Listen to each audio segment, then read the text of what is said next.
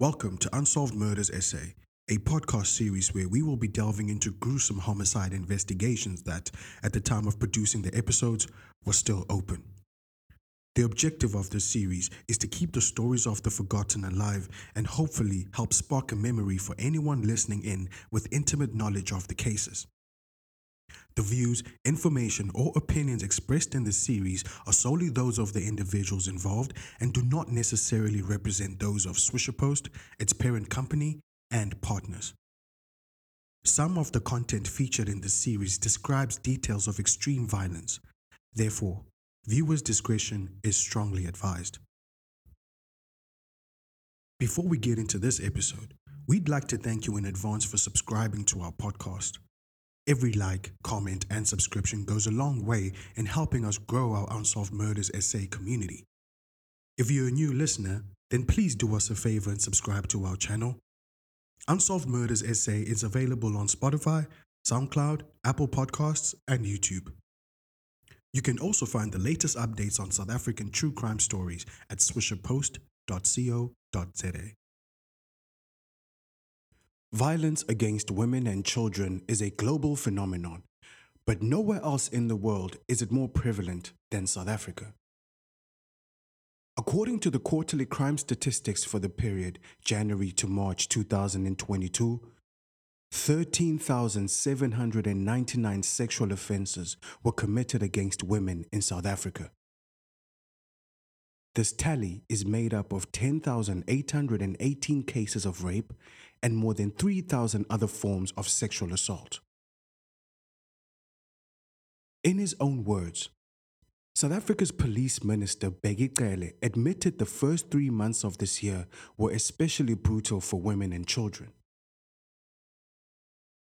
As a woman in South Africa, you were more likely to be raped in your home than anywhere else. This is a statistical fact. Of the 10,818 cases of rape reported in the first 3 months of 2022, 43% occurred at either the victim's place or the home of the rapist.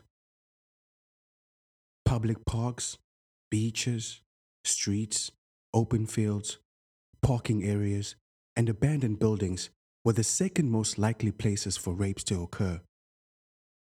A combination of poor disbursement of resources, maladministration, subpar skill levels, and a general shortage of staff and training is partly the reason why South Africa is the world's gender-based violence capital.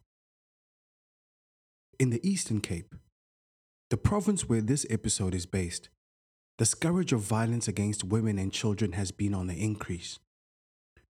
Dr. Leslie Ann Foster, the director at Masimanyane Women's Rights International, believes that the abuse of women and children has a direct correlation with toxic masculinity.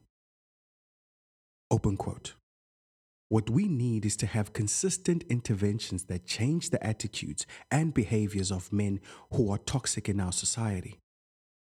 Toxic masculinity needs to change, and also the status of women in society has to be raised.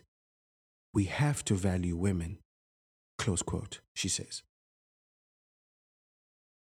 This episode takes us to Mtwa, the main city of the King Sabata Dalindyebo local municipality and OR Tambo district municipality in the Eastern Cape, where Singwa Namhla Mtwa was born in 1987. Historically, the town is revered as the bedrock of South Africa's struggle movement. After all, great political leaders such as Walter Sisulu, Sabelo Phama, Bantu Holomisa, and Nelson Mandela are natives of Mtwa. However, in recent years, the town has become one of the deadliest communities for women and children.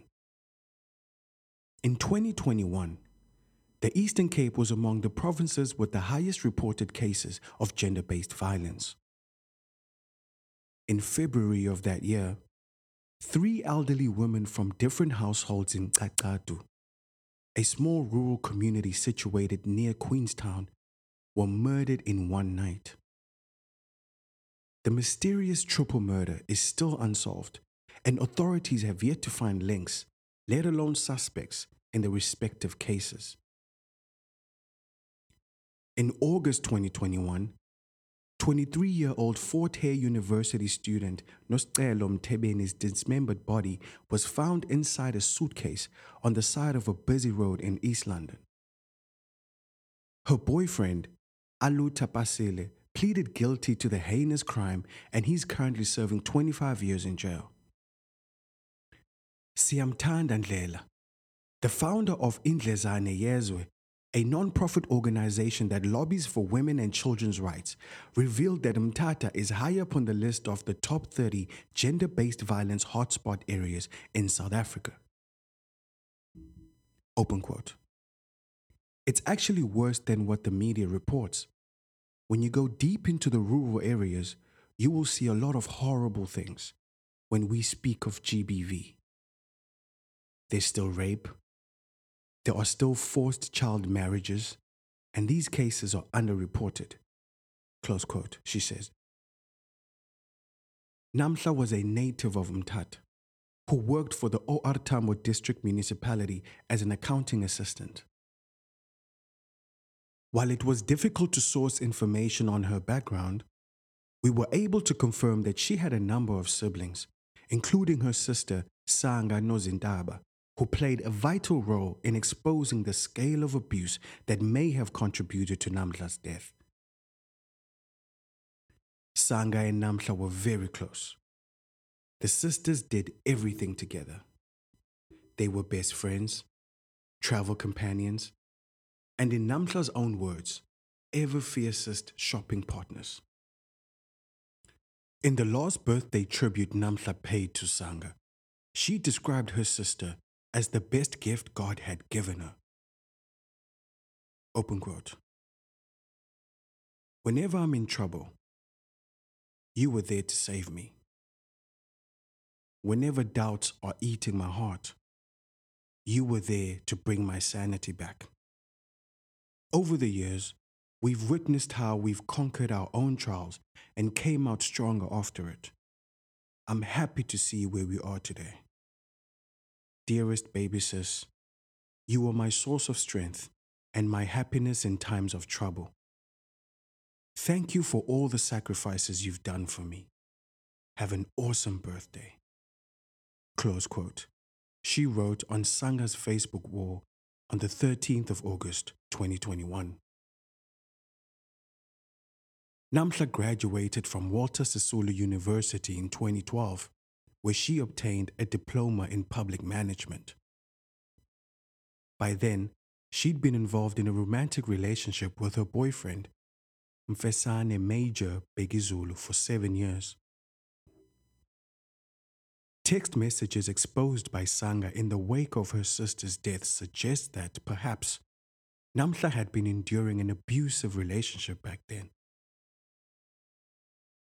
However, much like most victims of gender-based violence, Namhla gritted her teeth and held on to the relationship, making every effort to keep the turbulence of her love life masked from the vibrant and upbeat social media persona she upheld. Namhla held down her job at OR Tambo District Municipality for more than 9 years. The earnings she made from the job went a long way in helping Major develop his business. And today, Namhla's boyfriend is renowned in the Eastern Cape for his ventures in events, private security, and construction. To friends and locals in Mthatha, Namhla and Major were a dream couple, and the accounting assistant was key in upholding this facade. As we mentioned earlier, Sanga has thus far been key in exposing the torment her sister endured in her relationship with Major. According to Sanga, at the start of the boyfriend's venture into entrepreneurship, Namhla worked 2 jobs: her permanent position at the municipality and every role she could fill at Major's tent rental business. It seems the success of Major's enterprises came with immense power and control he exerted on Namhla and every other subordinate he dealt with. Sanga's decision to leak sensitive material about the gross level of physical and psychological abuse Namhla endured in her 17-year relationship with Major may pose a risk in her murder investigation. But she strongly believed it was necessary to raise awareness about the nightmare her sister lived through every single day. In one of the leaks, Sanga revealed a WhatsApp text exchange between Namhla and Major that took place on the evening of Sunday, 12 December 2021, 4 months before she was killed in the most brutal manner imaginable, where the 35-year-old vehemently apologized for over an hour for simply removing the profile picture of a dog he had instructed her to put up. The manner in which Major antagonized her about possibly lying about the disappearance of the dog's image from her profile and her vehement assertions speaks volumes about the level of control he enjoyed over her. A month later, almost exactly to the day, on Tuesday, 11 January 2022, Namhla sent Sanga pictures of her badly bruised scalp on WhatsApp, revealing that she was attacked by Major for changing her profile picture without his permission. What many people who adored the couple did not know was that Major is a married man. His wife, who remains unidentified, stays in Mnganduli, about 34 kilometers away from Mtwa. And while we were unable to confirm this, it's highly likely that she had no idea that he'd been grooming a 17-year relationship with Namhla, who was more of his slave than anything else. According to text messages exchanged between Namhla and her younger sister, it would appear that she was well aware of the marriage. What commenters who've criticized Namhla for failing to leave the relationship earlier did not know, before Sanga's expose, was that the 35-year-old had been trying to leave for years. At every turn, she was met with resistance, and on countless occasions, Major allegedly made it clear that he had the propensity to do away with her, if he so wished. This was evidenced by the pummeling Namhla endured, at times occurring in full view of her relatives and Major's friends. In one incident, Namhla was lashed with a shambok, or a whip, for 8 hours straight by Major, who sadistically filmed the ordeal. Sanga shared this disturbing video clip and other images of Namhla's battered body on social media. Shortly before she died, Namhla gathered the strength to finally walk out of her abusive relationship. This is one of the last messages she sent to Sanga, where she opened up about her decision to finally take the risk and leave Major. Open quote. For 17 years, I've been loyal to Major, respecting Major, trying my best not to embarrass Major. But this is the thank you I get. I have endured Major. I was there for him when his wife cheated. I supported him throughout while enduring his abuse. I begged to end things with Major. He never had any intentions of marrying me. His response was that I was ready to fall in the arms of another man. Why should I stay in a relationship that's void of happiness? Major and I are not even intimate anymore. Every day he complains about money. Every day he goes on about how stupid I am, how childish I am, about how even if he divorced his wife, he would never marry me. He reminds me every day that I am nothing. Every day, I am reminded of how selfish and toxic I am. He reminds me every day that his children are of greater priority and maturity than I am. Close quote. In January 2022, Namhla mustered up the will to leave Major, and she moved back to her aunt's place in Sitadwa View, where she was raised. When Major found out about this, He reminded Namhla about a promise he'd made in 2009 about what would happen if she'd left him. This time, however, Namhla was resolute in the decision she'd made, knowing full and well that she was in a race against time. Tragically, help did not arrive soon enough, because on the evening of Thursday, 21 April 2022, Namhla was murdered. On that fateful day, Namhla pulled into the gated driveway of her home in Mtwa View in a grey Volkswagen Polo GTI, which we found out was an Avis rental charged to Major's account.